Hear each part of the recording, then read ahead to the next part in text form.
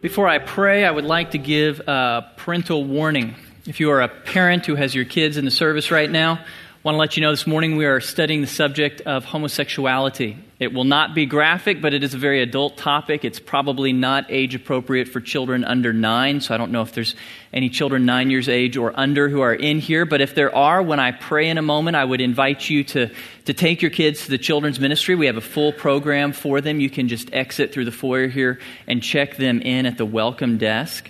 Now, if you have kids from 10 years old up through junior high in here, I leave it to your discretion as parents. I promise you that your kids are hearing about the issue of homosexuality. They hear about it every time they see the TV. They hear about it at school. They see it in society. So they need to know what we're going to be talking about this morning. But I totally respect you if you would rather be the one to deliver that truth to them rather than it come from me. So if you have kids who are 10 years age and up through junior high, they are welcome to exit as well. If they're up through 4th grade, you need to check them in. If they're 5th and 6th graders, there's a Club 56 program they can just go to in the education building. And if they're junior hires, we actually have a youth service going on right now for junior high and high school in the college room through the foyer.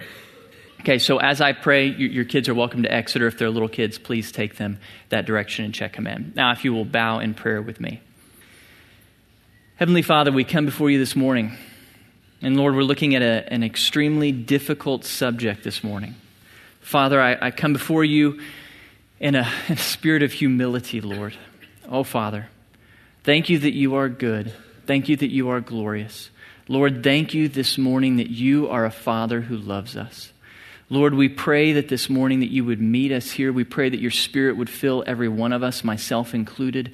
Please, Lord, draw us close to you. Open your eyes to truth, Lord. Be glorified and pleased with this time. And Father, if there's anything I say this morning that is not truthful, I pray, Lord, that we would forget it, that it would pass away. And that which is truthful, Lord, I pray that we would believe it and that we would own it and that we would live it and that we would be willing to share it with others. Please, Father, take this time and make it glorifying to you. Thank you, Lord, that in Christ we need fear nothing. In his name we pray. Amen. All right, this morning as we cover the subject of homosexuality, we're going to do it with questions and answers. I'm going to pose a number of questions that are commonly asked in society and answer them from a biblical perspective. Now, the first question you may be wondering is why? Why are we dedicating an entire Sunday morning to the topic of homosexuality? Now, last week in Romans 1, Paul did broach the subject, but he only spent 2 verses on it. So why a whole Sunday on this thing? Well, there's 3 reasons why we're going to take a whole Sunday on this. First, because the issue of homosexuality is the defining social issue of this generation. This is it. This will be the defining social issue of this generation, at least in America, at least in the Western world. There is a rapid change happening in our society right now. Rapid state of change of opinions and positions on this issue. Let me give you just a few illustrations. First, from public opinion. While 70% of our grandparents' generation feel that homosexuality is always wrong, only 43% of those born after 1981 feel that it's always wrong. So that's a pretty dramatic change of opinion in just 2 generations. Another example from pop culture. How many of you remember 1997, Ellen DeGeneres' character came out on television? It was all anyone was talking about. It was huge. It was this defining moment. Well, nowadays, you're hard-pressed to find any TV show that doesn't have at least a token gay character. There's nothing remarkable about it anymore. Another example of the rapid state of change in our laws. I don't know if you realize this, but actually in the state of Texas, homosexual sex was illegal until 2003.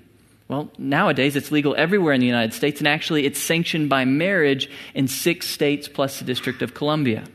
Another rapid area of change is homosexuality in the church. In just the last few years, we've gone from 0 to 5 major Christian denominations that now support gay marriage and ordain gay clergy. So there is this sea change happening in our society, a massive movement of change as we go from rejecting homosexuality to embracing it as a society. That's the first reason we have to talk about it this morning. It is the defining social issue of our generation. The second reason, it is not just an issue for people out there. It's also an issue for people in here. I think most of you, like me, probably know someone who is struggling with homosexuality. You may know people who are embracing homosexuality. I know multiple people struggling with this issue. This isn't an issue that's just out there anymore. It's an issue that's right here in our community, in our church. There's probably some of you here this morning who struggle with the issue of homosexuality in your own life. Now, unfortunately, that leads us to reason number 3 why we've got to talk about it this morning. Because far too often, when the church has come face to face with the issue of homosexuality, Christians have responded without grace. So often, as we Christians have seen the change going on in our society around this issue, we have responded in fear and judgment. We have communicated, whether we intended to or not, that there is no place in the church for those who struggle with homosexuality. That the road of gays and the road of the church never can meet. We've communicated without intending to that we do not like homosexuals. Well, I want to be very, very clear this morning that we as the church are called to communicate truth, biblical truth. That's what this whole morning is about. But we're called to communicate truth in grace. We Christians need to be really, really quick to remind people and make it very clear that God does not hate gay people. God does not hate gay people. God loves them. God loves all of them. Remember the words of our most famous verse in Scripture, John 3:16. How does it begin? For God so loved the world. That's all human beings, all of humanity. That includes people who are tempted by same-sex attraction. That even includes people who act on that, who are homosexual in activity. That even includes the people who are promoting the gay agenda in our nation. God loves them. He loves them so much that what? That He sent His Son to die for them, just like He died for the rest of us. For that reason, God would never ever condone violence or bullying towards homosexuals. Not ever. God would also never condone the telling of gay jokes. God doesn't like it when we make fun of people He died for. God actually wants His church, us, to be the first ones to run next to those who have been bullied and abused because of homosexuality. He wants us to be the ones extending grace and love and comfort and grace to them. Why? So that we can share the truth. We can't share the truth if we don't start in grace. So this morning is going to be about truth in grace. And if you're here this morning and you wrestle with the issue of homosexuality, if this affects you, or if you have even acted on same-sex attractions, if you have engaged in homosexual behavior, I want to say right off the bat very, very clearly, God loves you and so do we. God loves you and so do we, and you are welcome here. We're glad you came this morning. This morning is not about condemnation. It is about truth wrapped up in grace. And so in grace, let's together begin to discover the truths about homosexuality from Scripture. So let's start. Next question I want to look at is a definitional question. It's very important to clarify what we mean by the word homosexuality. That word, as it's commonly used in our society, can mean 3 distinct things. First of all, it can refer to same-sex attraction, to feelings of physical or emotional attraction towards someone of the same gender. So it can refer to homosexual attraction. Second, it can refer to same-sex identity. This is the person that, because they experience same-sex attractions, has come to believe that those attractions define their identity.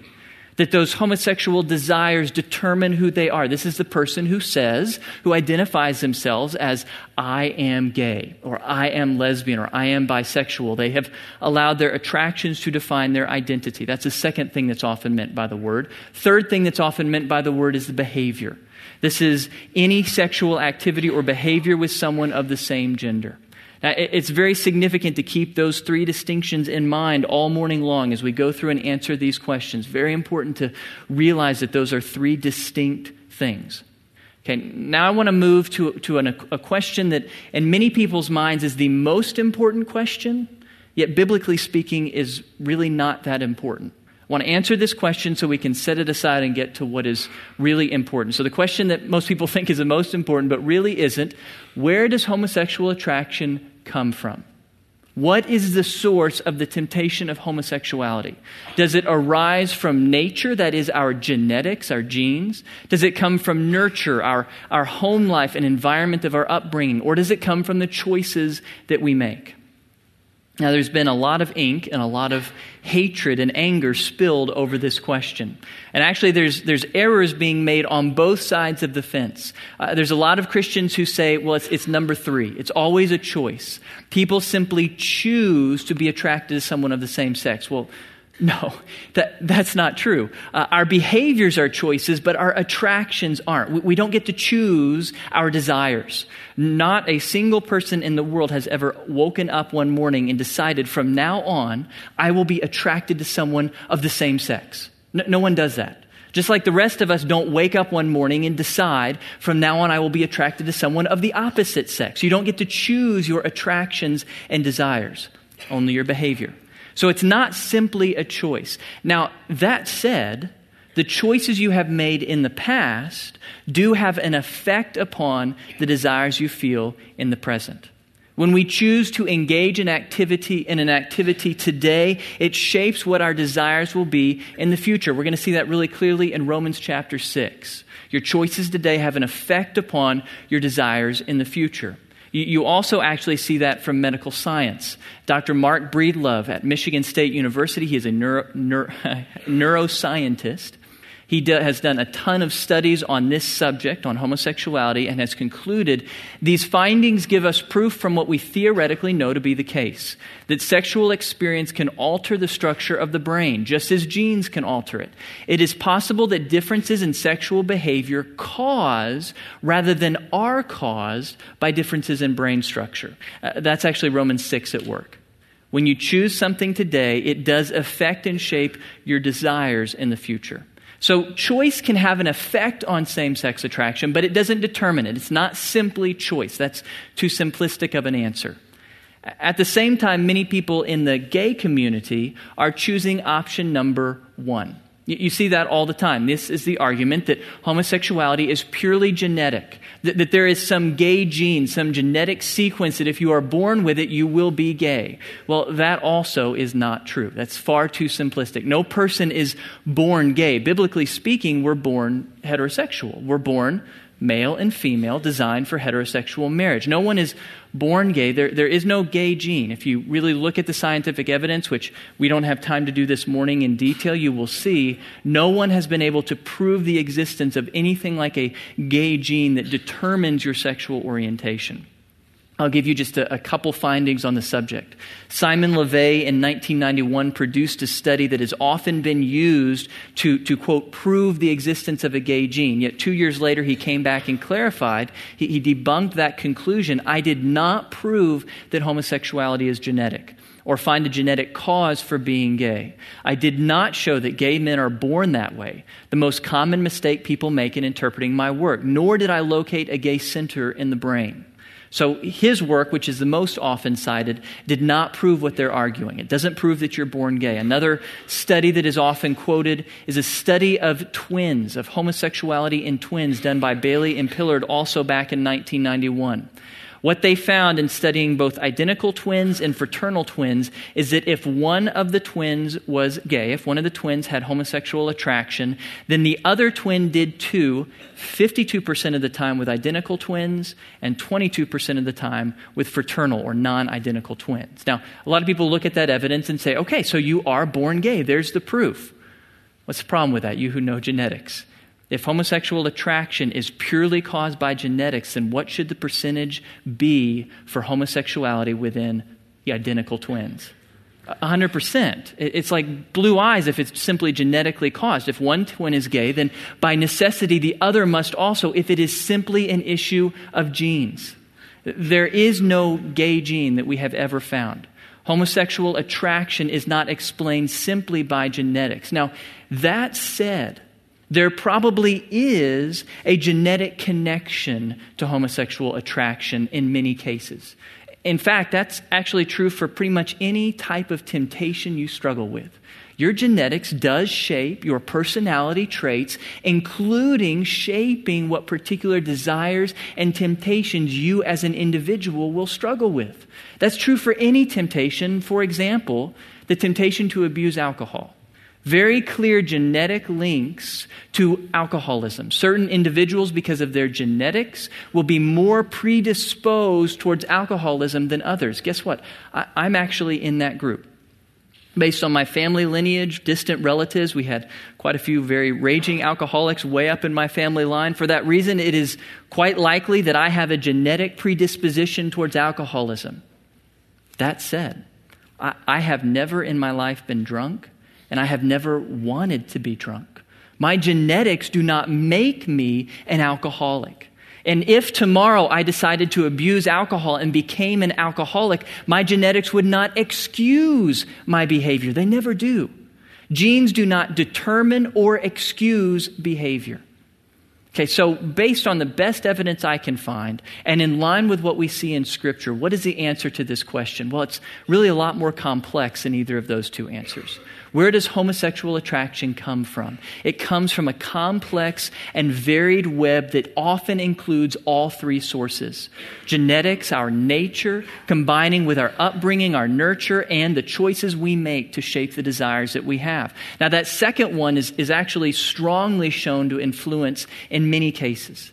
Many people who experience same-sex attraction have come from an upbringing that was in some way dysfunctional.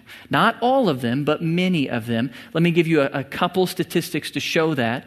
First one, they found that nearly 70% of gender-confused boys do not have a father at home. Nearly 70%. So again, it's not all, but many men who struggle with identifying as a man come from a home where the father was not present. So in those cases, often the boy ends up bonding more with his mother, and the boy might begin to long for the affection of other men because he didn't get it from his father. That's a common connection. Again, not always, but common.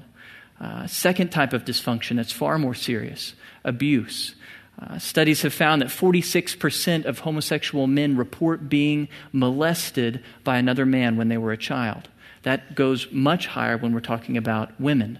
90% of lesbian women in one study had experienced some form of abuse as a child. And so very frequently, people who experience same-sex attraction come from homes that were dysfunctional or even abusive. Again, not always, don't make assumptions, but often. Now, let's pause on our question for a second and realize that as Christians, that should fill us with compassion. That should fill us with compassion. I really wish that the Christians who get angry at the gay community would save their anger for other people. Save your anger for the people who abuse lots of these folks. Save your anger for the adults who perpetrated criminal acts upon many of them. That's who you should get angry with, not the gay people. You should have compassion and love, because so many in the gay community come from dysfunctional and broken homes and abusive situations. We should have great compassion. Okay, so where do homosexual attractions, desires come from? Well, it's hard to say. A complex web that could include all three of those sources. But here's the kicker. Ultimately, that's not what matters. Ultimately, where an attraction or desire or temptation comes from is not what matters. When you look at Scripture, you find that God really spends very little time diagnosing where our particular temptations come from. He doesn't really care. What does he care about?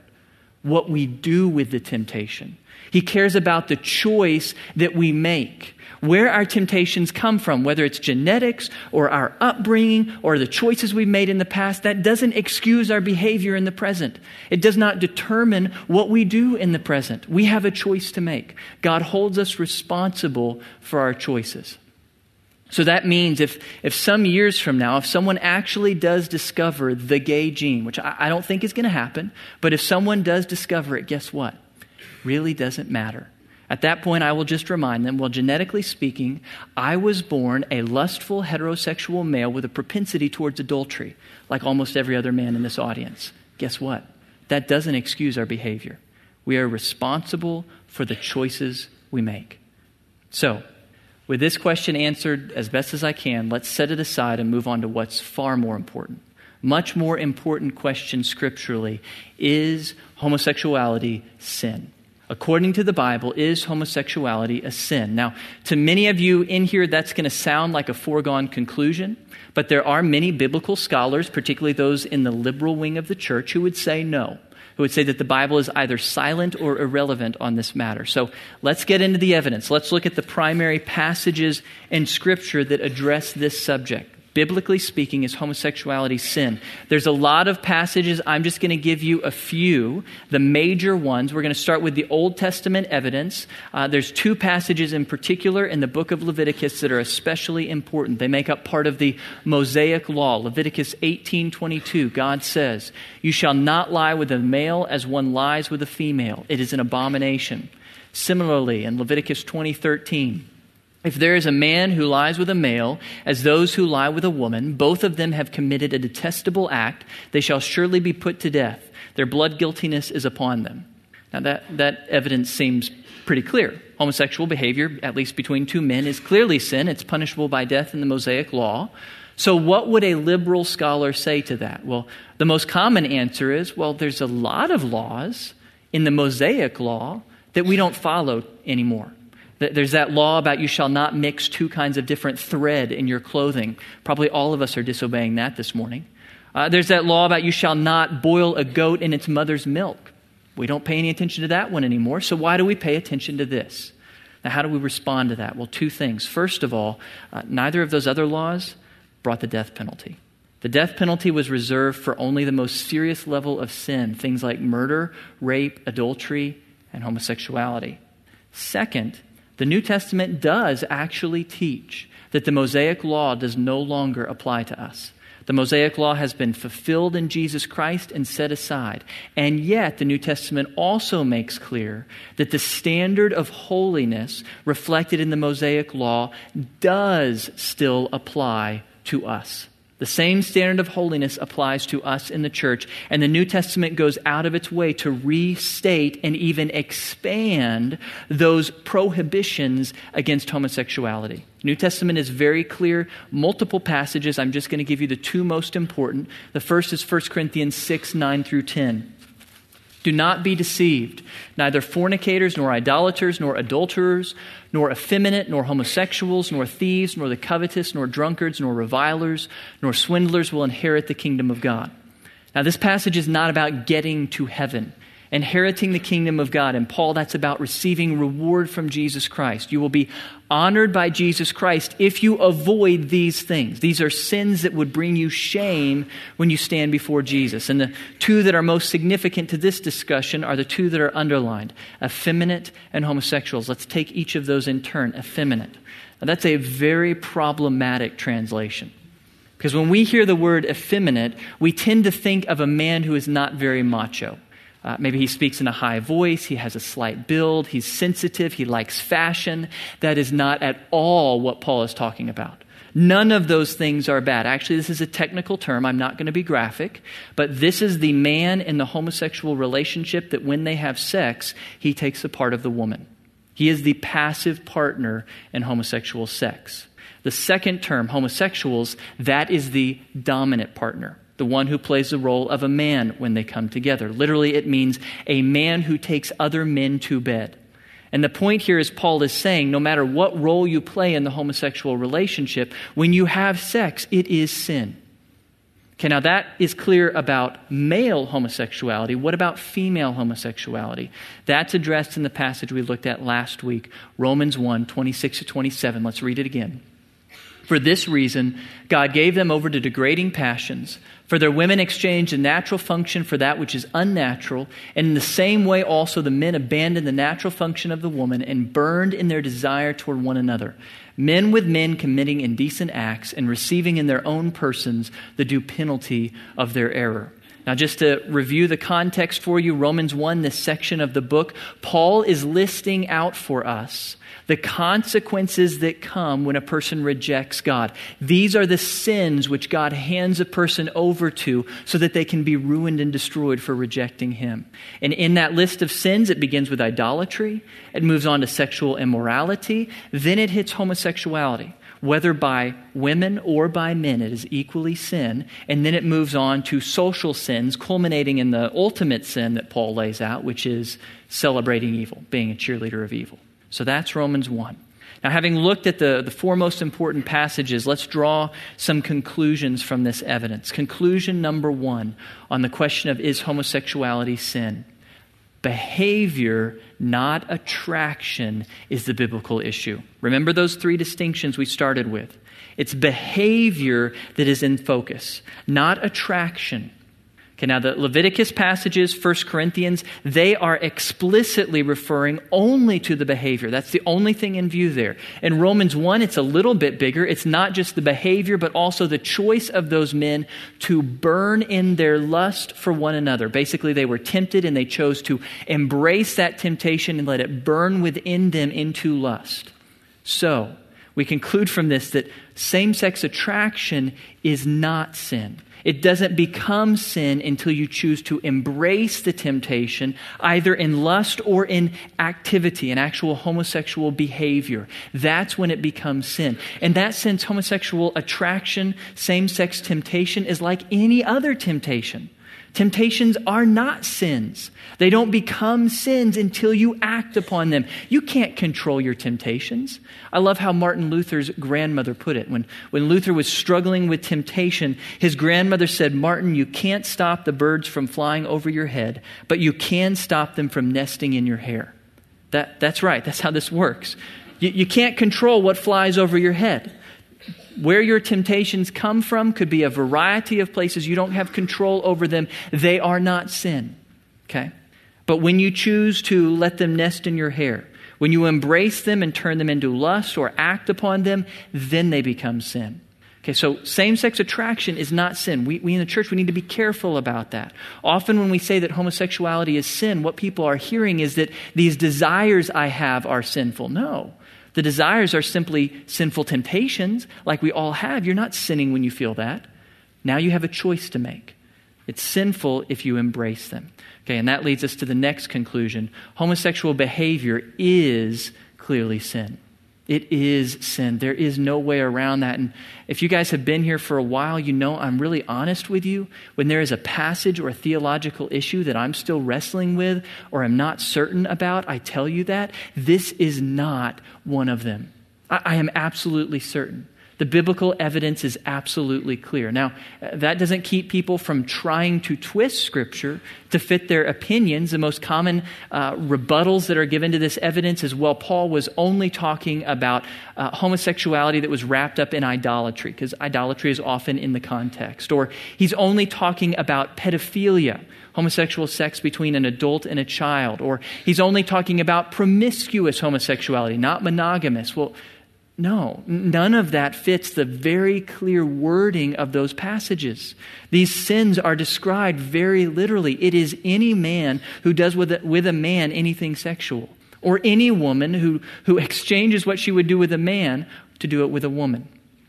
Any homosexual behavior in any context is sin, even if it is sanctioned by the word marriage. Even if you call it marriage, it is still sin scripturally. So, homosexuality is sin. It's very clear in Scripture. That leads us to the next question that we need to talk about. Is homosexual sin worse than other sins? Is this some sin that is in its own class of sins? Is this some sin that brings some over-the-top wrath from God? Well, the answer is very simple. Absolutely not. No, it's not worse than other sins. Sin is sin. We're Protestants. We believe that the Bible teaches that all sin is sin. There are not levels of sin. 1 Corinthians 6 made that easy to see. Remember, homosexuality comes right in the middle of a list that includes stealing, getting drunk, and coveting. That probably includes every one of us in the condemnation of that passage. Romans 1, it places homosexual behavior right in the middle of the pack. Idolatry is the first and primary sin. Being a cheerleader of evil is the ultimate pinnacle sin. Homosexuality is just one of many there in the center. And if I haven't convinced you yet, remember the ministry of Jesus. Who did Jesus save his wrath for? Not the prostitutes, not the sexual sinners.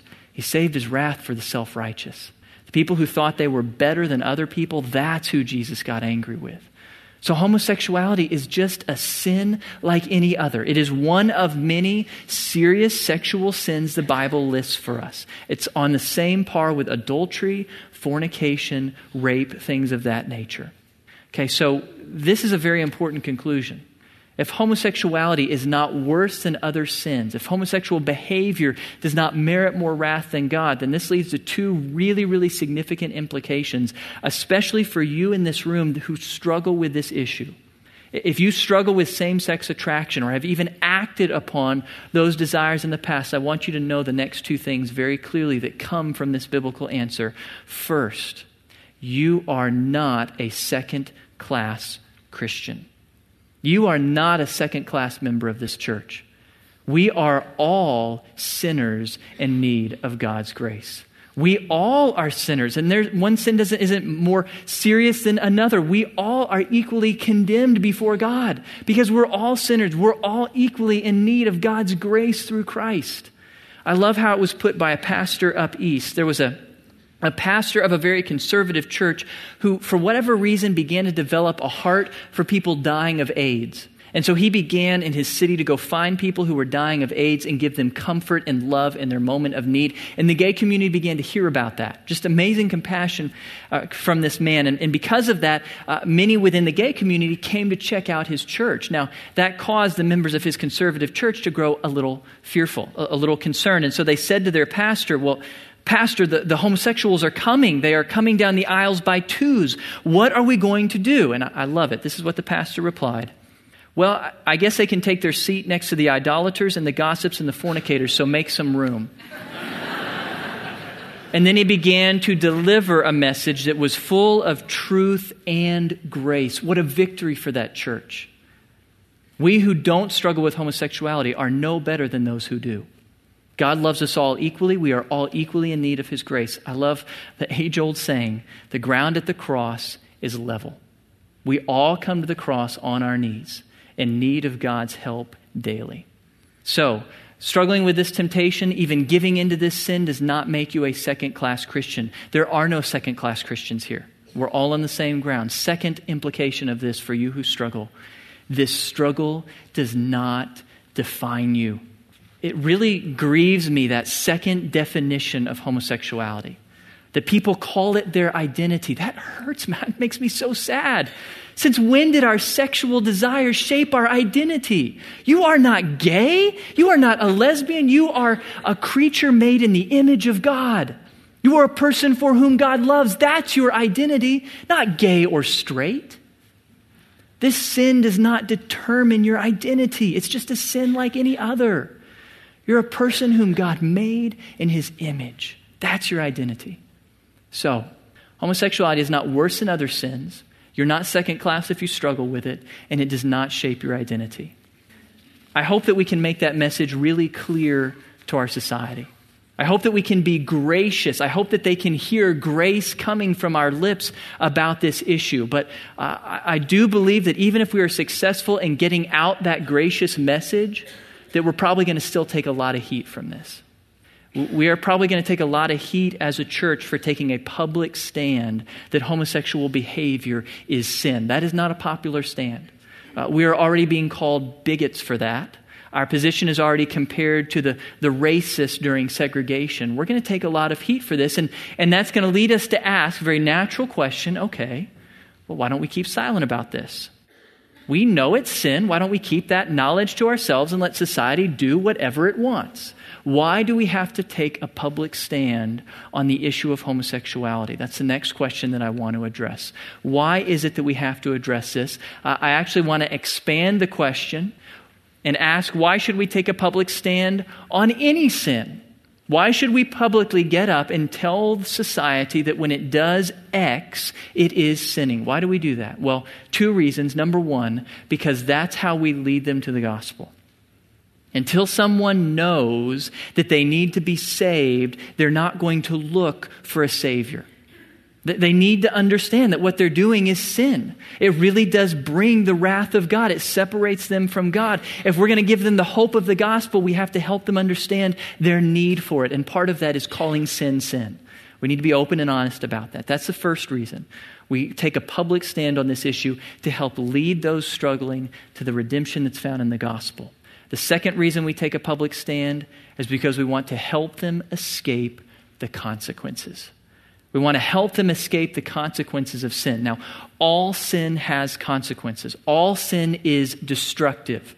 But some sins carry heavier consequences than other sins, and homosexuality is one of those. Homosexual behavior carries very devastating consequences in a person's life. You saw that in Romans chapter 1, those verses that we read, that women who are engaging in homosexual behavior are committing a sin against nature, to quote Paul. What Paul means there is that they are exchanging something satisfying and good heterosexual sex and marriage that their Creator gave to them. They're exchanging that which is good and beneficial for that which is unsatisfying and destructive.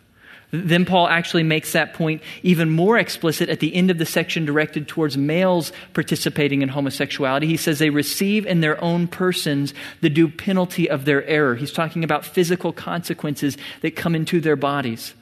Paul makes a similar point in 1 Corinthians 6:18. Flee immorality. Every other sin that a man commits is outside the body, but the immoral man sins against his own body. He brings pain and destruction upon his own body. That's true of any sexual immorality, but especially true of homosexuality. That's not only biblically true, but it is proven in the research. If you'll really look at the science, it's very clearly proven. Let me give you just a few examples. Sexually transmitted diseases. One study found that 78% of homosexuals have had an STD at some point in their life.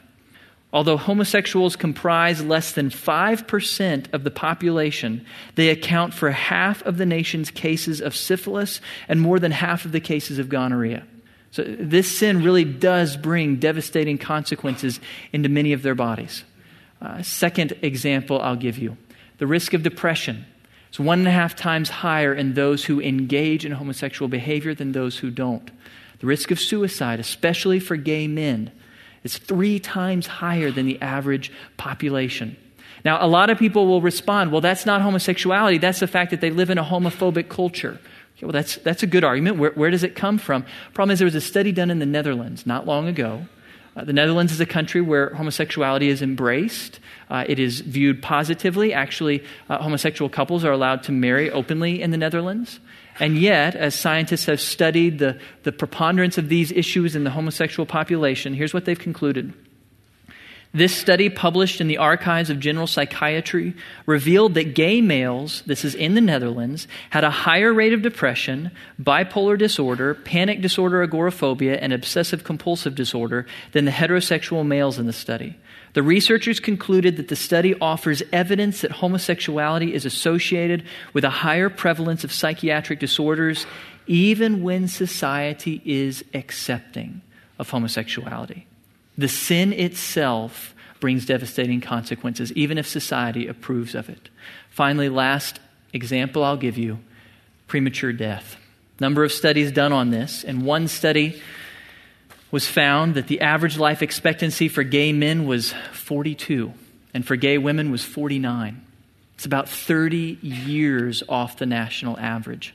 Another study concluded that ongoing homosexual behavior can reduce a person's life by up to 20 years, and that's even with AIDS accepted. Many die from the AIDS epidemic. Even when you set aside all of that, still, even those who never suffer AIDS still die 20 to 30 years sooner than those who don't practice homosexuality. So let's conclude this. Let's take this together. Why do we take a public stand? Why do we tell people that homosexual behavior is sin? Is it because we hate gay people? No, it's because we love them. It's because we love them too much to curse them to this. Don't leave them to this. We have to tell them they are being lied to by people who say that homosexual behavior is a rewarding and satisfying alternative lifestyle. No, it is not.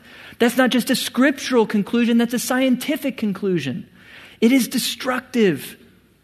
And so out of love, we share truth with them. Out of love, we warn them about where their behavior is leading. I think of it in the terms of Ezekiel.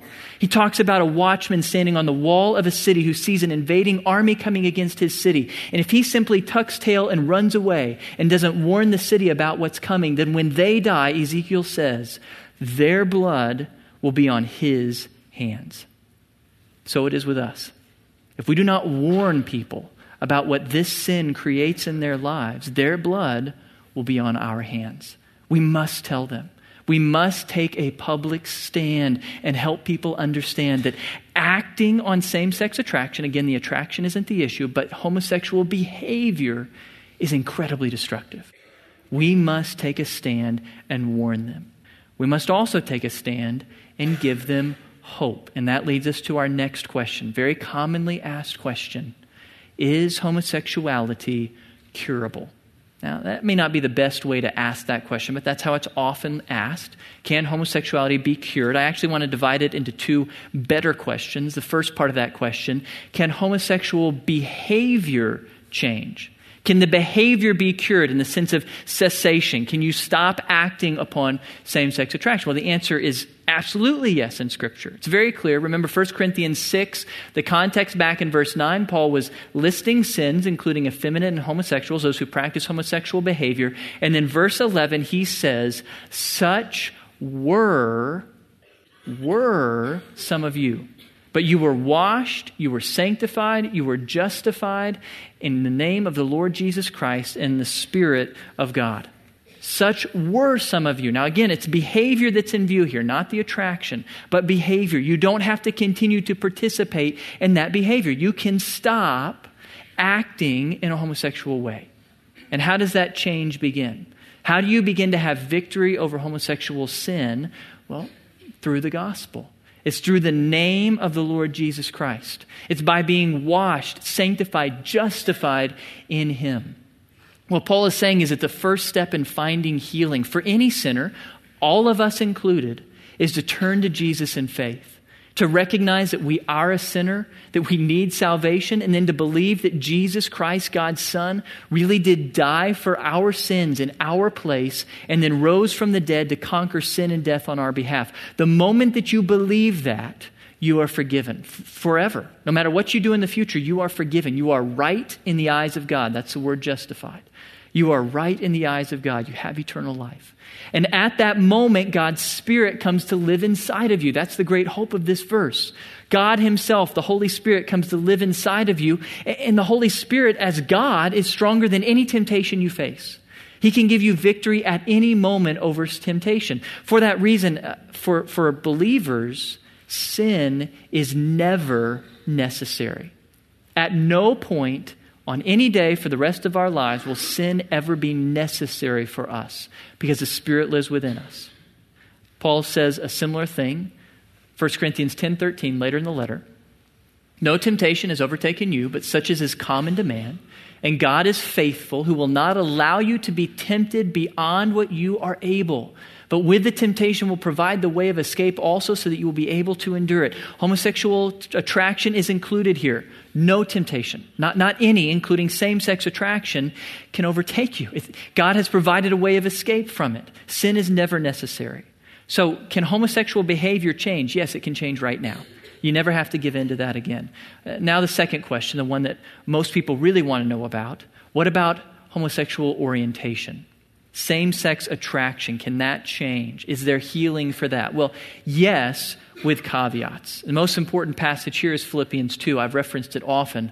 So then, my beloved, just as you have always obeyed, not as in my presence only, but now much more in my absence, work out your salvation with fear and trembling, for it is God who is at work in you, both to will and to work for His good pleasure. Those two verbs down there, very, very significant. To work, that's your actions, what you do. God is in you so that you will do what is holy. But that's not the only thing that God is empowering in you. He's also empowering within you the will to obey. That word means desire. As you obey God, that's the beginning of the verse, as you continue to obey God, God's Spirit works in you to build new desires, to lay new pathways in your brain that desire holy things, that desire obedience. God makes the old desires, the sinful desires fade, and new righteous desires grow as you obey and His Spirit works. So yes, same-sex attraction can be healed, but two important caveats. That healing may not include the gift of heterosexual desires. God nowhere in Scripture promises to give the person who struggles with same-sex attraction for the opposite sex. I love how Exodus International puts this. The opposite of homosexuality, biblically speaking, is not heterosexuality, it's holiness. It's holiness. That's what God promises to do. As you seek Him in the power of His Spirit, obeying day after day, God promises to build within you desires for holiness.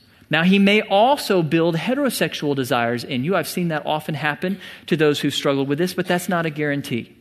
Okay, second caveat to make, vigilance will always be required in this life. In that sense, this is like any other temptation. God rarely snaps His fingers and takes our temptations away. Really, the promise of when your temptations flee, when is that? That's when you see Jesus. When you die and see Jesus, then your temptations are removed. For that reason, the victorious Christian life, the Christian life that God designed here on earth, is a life of struggle, not ease. It's a life of warfare between our old desires and our new desires. God rarely simply removes our old sinful desires. So for that reason, all of us have to practice vigilance throughout this life over whatever area of temptations we struggle with. That's why to this day, I meet every week with 2 accountability partners, because I know I have vulnerabilities in my life. I need to confess those to them and be held accountable. I'll need that till the day I die. You have to practice vigilance. That said, that does not negate the fact that there is incredible hope for those struggling with homosexuality. They can immediately stop the behavior, and as they begin to walk with the Lord in the power of His Spirit, He can begin to build new desires and make the old desires fade. I have seen that time and again in the men that I have counseled who struggle with same-sex attraction. They begin to walk in holiness in their behavior. Then they begin to develop new desires of holiness. Now, often the old desires, they don't simply go away, but they lessen. Their grip lessens. Sometimes God does build heterosexual desires, but not always. But there is hope. There is hope. We need to be clear about proclaiming that message. We need to take a stand publicly, not just to warn people that homosexual behavior is sin, but to give them hope. They're being told that they can't change. It's genetic. You are who you are. No, you're not. This can change. There is hope through the power of God, because God is stronger than any temptation. There is hope. We need to take a stand on that. I'm watching my time. I've been debating whether or not I can address the issue of homosexual marriage. I don't have much time, so I'm going to do it in 30 seconds. If you want to know more, you can come talk to me more later. This issue is big. It is being communicated by our society as a civil rights issue. I saw Rob Reiner on MSNBC this week say that homosexual marriage, gay marriage, is the next Brown versus Board of Education. So if you don't support it, you are a racist. Well, Rob Reiner, no. No, biblically speaking, that is absolutely not true. This is not a rights issue. Gay people have the exact same rights to marriage that we do. They can marry anyone they want, so long as it's a person of the opposite sex, because that's what marriage is. It's not up to human beings to redefine it. Who gave marriage to us? It was God in creation, Genesis 1 and 2. Marriage is not a human institution to be defined and set by governments. Now, God gives human governments the right to legislate the details. How old do you have to be? How removed genetically do you have to be? But governments do not have the right from God to redefine marriage. So as biblical Christians who believe the Bible, we cannot support gay marriage. We do not have the right from our Creator to do that. He is the one who has the divine right to institute this divine institution. It's not a human institution. The second answer I would give is the passages were pretty clear. No matter what you call it, even if you call it marriage, when two people of the same sex come together and have sex, it is always sin. So we simply can't support gay marriage. We don't have the right to do that. Now, with those questions answered, let's end with some application. What if you personally struggle with homosexuality? What if you struggle with same-sex attraction, or you have even acted on that attraction in the past? I want to give you 3 things to remember that we've already talked about, and I want to give you 3 things to do. First, I want you to remember behavior, not temptation, is sin. When I talk to people who struggle with this, I see so much guilt on their faces, even if they have never acted upon their temptations. God doesn't want you to feel that guilt. You are not guilty because of the temptations you face. None of us are. The temptation itself is not a sin. You do not need to hold on to that guilt. Second, I want you to remember, the struggle does not define you. This is not a sin in a class of its own. You are not a gay man or a lesbian woman. You are a person made in the image of God, whom God loved enough to send His Son to die for you. That's your identity. This sin does not change that. The sin does not define your identity. And finally, there is hope. Even if it feels hopeless, there is hope. Change is possible because we have a very big God, a God who is bigger than all of our temptations and struggles. So remember those three things, and then three things to do. First of all, you need to flee tempting people and situations. You need to flee those situations that set you up for temptation and failure. You need to flee those people, even if they're great friends, even if you have had great compassion from them in the past and great relationships with them in the past. If they are leading you towards homosexual behavior, you've got to flee that. You've got to run away. Second, you do need to be accountable to someone safe. Sin grows when it's left in the dark. That's true for all of us. Every one of us in this room, I hope we are all accountable to someone in an open and vulnerable way. You need to be accountable to someone safe. Now, from my experience, usually that's going to be a person of the same gender who does not struggle with this particular desire. Okay, when it's somebody of the same gender who struggles in the same way you do, that can create a problem. When it's somebody of the opposite gender, that can also create a problem. So find somebody of the same gender who doesn't struggle with this particular issue, knowing they're no better than you, they're a sinner just like you, and be accountable to them. Be vulnerable and open to them. Finally, get some expert help. Often, for those who are struggling with same-sex attraction, it flows out of issues in their past that are deep and painful and serious. And you need help to identify those issues and work through them. Let me say, for everyone here on staff, we would love for you to come talk to us. Whether it's a pastor or someone else on staff, come talk to us. We will help you to begin to move forward in healing and in growth.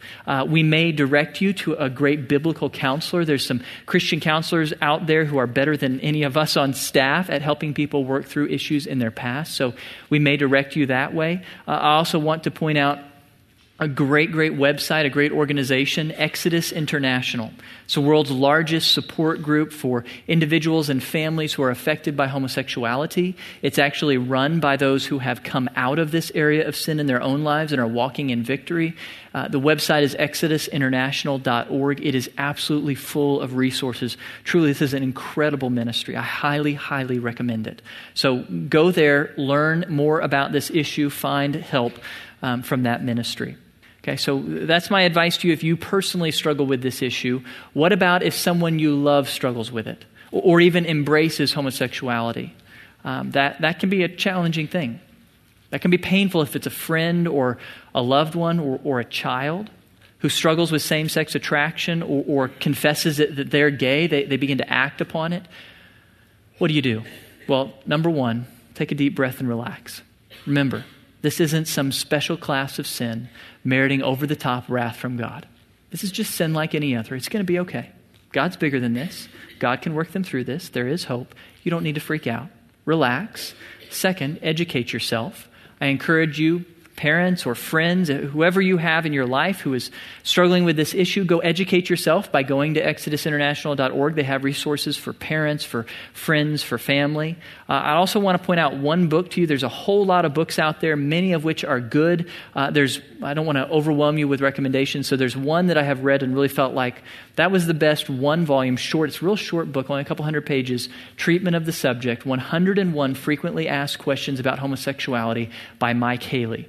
Now, Mike is a believer who has come out of not just same-sex attraction, but full same-sex lifestyle for many years of his life. He's been walking in victory for a long time now. He's now married and has kids. He leads a very vibrant ministry for those coming out of this area of sin. Very wise man. I found this book very helpful. It also will direct you to more specific resources on specific issues. So 101 Frequently Asked Questions About Homosexuality by Mike Haley. Great book. Third, speak the truth in grace. You do need to speak. You can't avoid this. That's actually a big point that Mike makes. Don't leave this as the pink elephant in the room. You got to address it. You got to be open about it. But when you do, speak the truth in grace. Let your first words and your last words be grace. Let your first words and your last words reaffirm your love for the person and God's unconditional and absolute love for the person. Speak the truth in grace. And finally, pray. Pray. This is an issue that this person is really struggling with. This is not an easy issue. This is not a light issue. Pray that God would work. God is the one who brings healing. God is the one who brings victory. Pray that God would guide and direct. Let's turn to God right now and pray that we would be vessels of grace and truth to those who are hurting. Heavenly Father, we come before you this morning.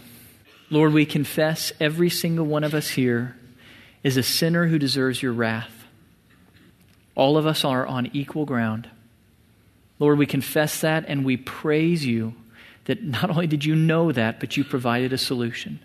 You sent your Son to die for us, to carry all of our sins upon himself, to die in our place, to take the wrath that we deserved. And then you raised him from the dead to conquer sin and death. Lord, we praise you that sin has been conquered, that even though it is something we struggle with, we know that it has been defeated by you.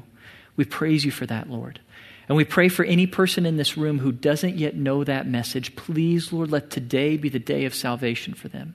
Whether they struggle with same-sex attraction or not, Lord, whatever their issues are, please help them to know that you love them so much that you sent your Son to die for their sins and then raised him from the dead. Help them to trust Jesus completely.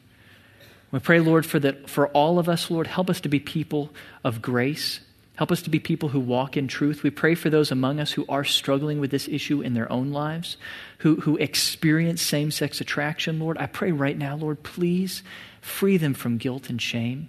Help them to know the forgiveness they have in Jesus Christ. Help them to know without doubt that they're not second-class members here, that you love them unconditionally and absolutely. We pray, Father, that they would not let this sin define them, but that they would find victory through your Spirit, that they would find victory through accountability, through openness, through really walking with you, Lord. We pray, Father, that you would turn their lives into a great cause for celebration. And for those of us who don't struggle with the issue but know those who do, Lord, please help us to love them well. Please help us to model the unconditional love of Jesus Christ. Help us to be clear that we are right with them, sinners at the same level that they are. Help us to please you, Lord, in grace and in truth. We pray this all in the name of your Son. Amen. All right. God bless you guys. See you next week.